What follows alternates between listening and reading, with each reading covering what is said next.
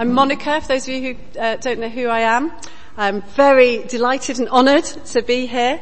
When I got the email from Wes inviting me to speak a few weeks ago, my first thought was, oh, amazing, an opportunity to proclaim God's goodness and provision and guidance to us as a family, which is what my heart and life was full of at that time.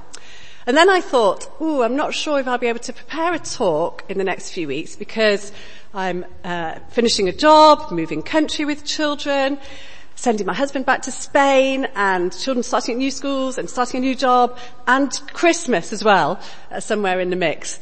So I thought, I'm not sure. Then I read the verses.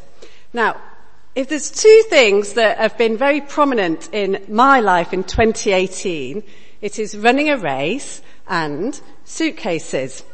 And this is exactly what this is all about. So I'm just going to read again. I'm just doing a small talk on the first two verses, and then Abby's going to follow later. So the first two verses are, I'm just going to read them again. Therefore, since we are surrounded by such a great cloud of witnesses, let us throw off everything that hinders and the sin that so easily entangles. And let us run with perseverance the race marked out for us, fixing our eyes on Jesus, the author and perfecter of our faith. So, in 2018, I ran my first and last marathon. So that was, at the end of it, thank you. And thank you very much, by the way. Many of you were extremely generous in sponsorship to me, so thank you. That spurred me on, definitely. When I finished it, my thought was, wow, that was amazing and horrific. In equal measure, actually, probably. Now, when you're doing the marathon, you probably know, people shout your name, you must swear your name there, and you have this 4 or so hours of people shouting your name. It's awesome. It's really, that's amazing, having people shout your name for a few solid hours. Now, I knew that Poppy, who had travelled over from Spain with me to watch the marathon, was going to be there around kilometre, I can't remember, about 35, I think. So those couple of kilometres there, I was really running. I wanted to look good, and looking and hoping and persevering and excited to see her and my father. And that was a real boost, seeing them, very emotional and a real spur on. Now, after I finished, a few friends texted me and said, about 5 friends texted and said, we watched you finish. I was like, pardon? What do you mean? You have to pay quite a lot of money, or you get a special ticket if you get to the end line. They're like, yeah, we watched you finish. How did you do that? So I didn't know this. I had no idea that this is what happened, that they have these cameras and you can watch 4 different screens, and so you can look out for somebody. So I had these people, unbelievably, sitting, watching, sometimes 2 people watching 2 screens each, looking out for me. And they watched me. Somebody even posted the little bit of me finishing on Facebook without my permission. And so maybe more people watched that as well. So I watched it. When I finished the marathon, I jogged very slowly and looked very tired. And I was like, well, if I'd known that you were going to be watching, I would have smiled and looked really triumphant and cheered and run a bit faster. But it didn't cross my mind that anybody that I knew would be watching me when I crossed the finish line. So, if I had known, I would have done better. Okay? Now, the other thing that happened that some of you might be aware of is that Hugo, who's my husband, was tracking me. Now, I knew that he'd sort of every few kilometres sort of know where I was. Actually, on his tracker, he had a little person running round. So he knew, and was posting it to the world, that I was running quite well for the first 20 kilometres, and then slowed down for the second 22 kilometres or whatever it is. Again, if I had realised how much I was being watched, I think I might have done a bit better. But I thought I was slightly anonymous from people that knew me, so I didn't run as fast as perhaps I could. I'm not sure. So, the lesson here, how does this relate to this? So before Christmas, I think you were looking at the analogy of wearing armour, preparing yourself for battle. And here the analogy is running a race and keeping going like a marathon. And it says, therefore, since we are surrounded by such a great cloud of witnesses. Now this therefore, which comes at the beginning of this chapter, follows Hebrews 11, which is known as the Hall of Faith. So it lists all sorts of people from the Old Testament who, by faith, did amazing things. By faith, Abraham did all his things. Moses, Noah, Sarah, all sorts of people. And then it says, therefore, since we are surrounded by such a great cloud of witnesses, keep running the race. Now, theologians have various opinions about who this cloud of witnesses are. So some theologians say it's Abraham and Noah and Moses and Sarah and all those people from chapter 11 watching you. And other theologians say, well, you are bearing witness to the people. People are watching you in your race of faith. And maybe that includes future generations as well, who will say, by faith, Rachel Stone prayed for many years for her husband. By faith, Lucy Reed lived a strong life of faith. By faith, Dave Parr got this vicarage up on a hill somewhere that I haven't seen yet. Maybe that's what will happen in the future. Whatever way you choose to look at it, you are being watched, cheered on, supported. Now for me, because of running the marathon, I'm so struck by this because I don't want to get to the end of the race and say, oh, I should have done better. I want to get to the race smiling and overjoyed and for them to say, good and faithful servant, you ran the race. Now this does lead on here to this, the next bit where it says, throw off everything that hinders. Now, in the last few months, I've carried quite a lot of suitcases, moving children to England or myself to England or family to England and yesterday stuff. And the key thing is getting the weight right. So normally it's like 23 kilograms for a big suitcase, if that's what you paid for. So I think I'm quite good now at judging what a 23 kilogram suitcase is like. It's quite heavy.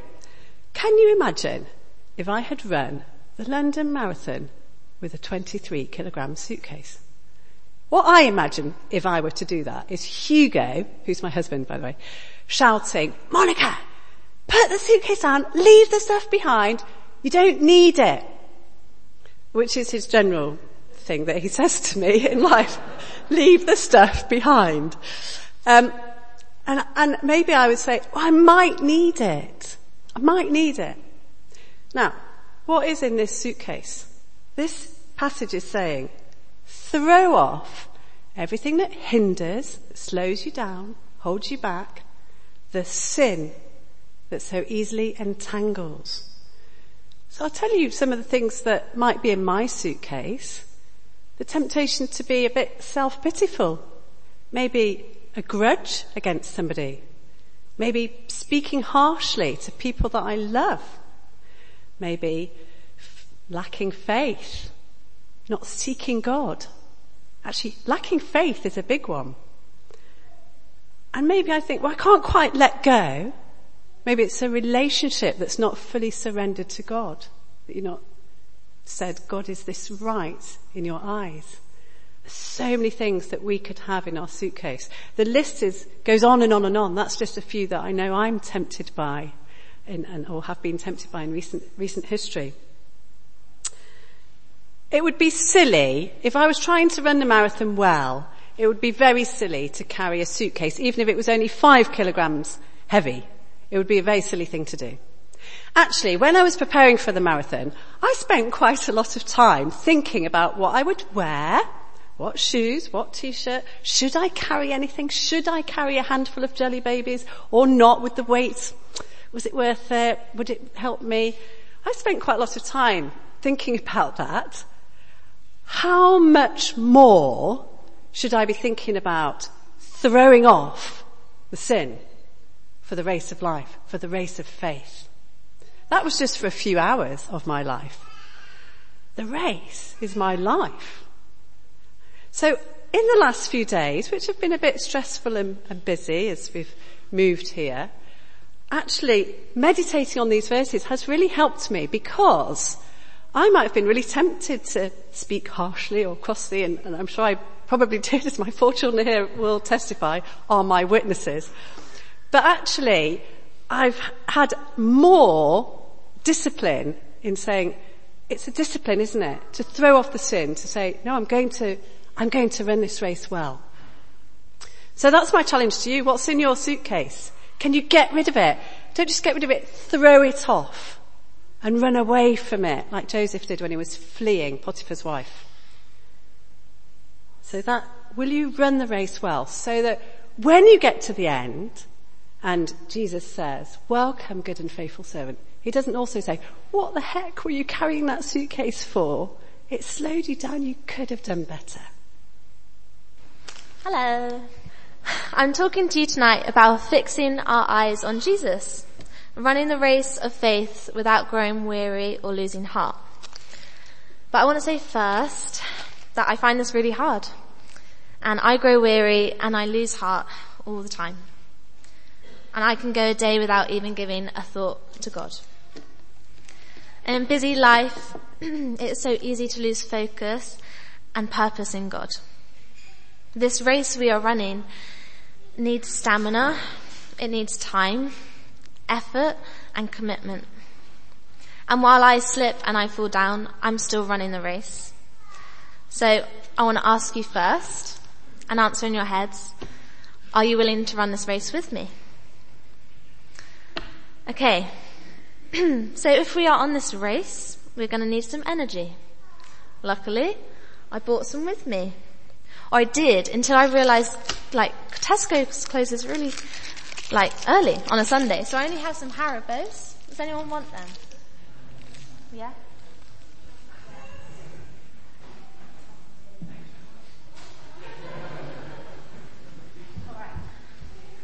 Well, only Dave's getting the physical energy, but luckily I also brought some spiritual energy. Ha ha ha.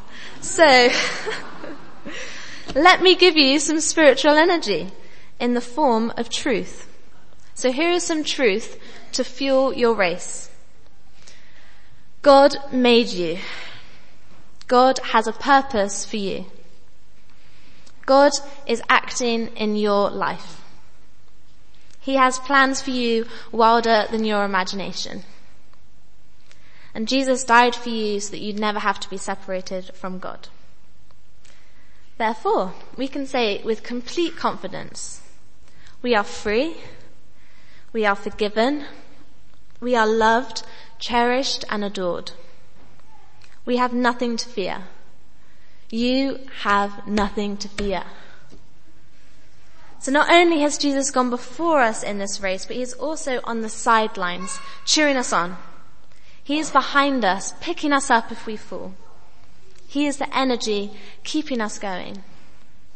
And he is at the finish line, ready to embrace us when we're done. We do not do this race alone. Just as an athlete's performance is a reflection of their team behind them, so our lives should be a reflection of Jesus, the one behind it all. So why do we slip up? Why do I not think about God? Well, I think it can be one of two reasons or both. One reason could be that you are spiritually exhausted. What does that mean? Well, this is when you are doing everything perfectly. Perhaps you even appear like a gold star Christian. You are going to church every week. You're reading your Bible. You are kind, patient and loving. But it's coming from a place of duty instead of worship, which is really what it's all about. You are relying on your seemingly perfect routine instead of perfect God. And none of us are perfect. So this is exhausting. So that's what we'll call spiritual exhaustion. Wrong page. Okay, the second reason could be that you are spiritually hungry. This is when you rely on the world to meet your needs instead of God. You are seeking gratification in people, in possessions, in promotions, or an appearance, and you're missing out on the relationship with God because you are too preoccupied with worshipping the world. And while you're desperately trying to get more likes on your post, God is shouting, I love you. And while you're buying the latest jacket on ASOS because you've just got to have it, God is shouting, I love you. While you're at home group quoting all the right scriptures without even looking at your Bible, God is shouting, I love you. And while I'm at the gym trying to do more reps than the person next to me, God is shouting, I love you, and I'm not listening. I'm too preoccupied with listening to the people's opinions of me. Don't get me wrong. None of those things on their own are wrong. But it's just when they become louder than God's voice, then they become things that take us down. This is what we'll call being spiritually hungry. So maybe you are spiritually exhausted, or maybe you're spiritually hungry, or maybe you're running with no sweat at all. But if you are struggling, or when you do, I have a few things I found helpful to stay on track. So, if you're spiritually exhausted, relying on yourself to be perfect instead of God, scrap your religious routine temporarily. Miss out your Bible study or journaling, do something you love. Watch your favourite movie, read a good book, go on a walk. Make an effort to invite God into every part of your life, not just the part your routine allows for. Let the pressure of being perfect fall away. You can't be, so don't try. Only God can. Second, feed your soul. Have you sacrificed something in order to do the right thing that is actually really important to you? A night in? A night out? Do you want some time away from your family or your partner? Do you have a craving to see the sea? See it as a gift from God when you do.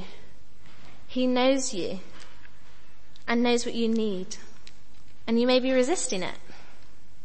You don't need to feel guilty for enjoying life's joys. And hear this, God is perfect. You don't need to be. He uses your mess for good. As the character of Jesus says in a film called The Shack, I don't want slaves, I want friends.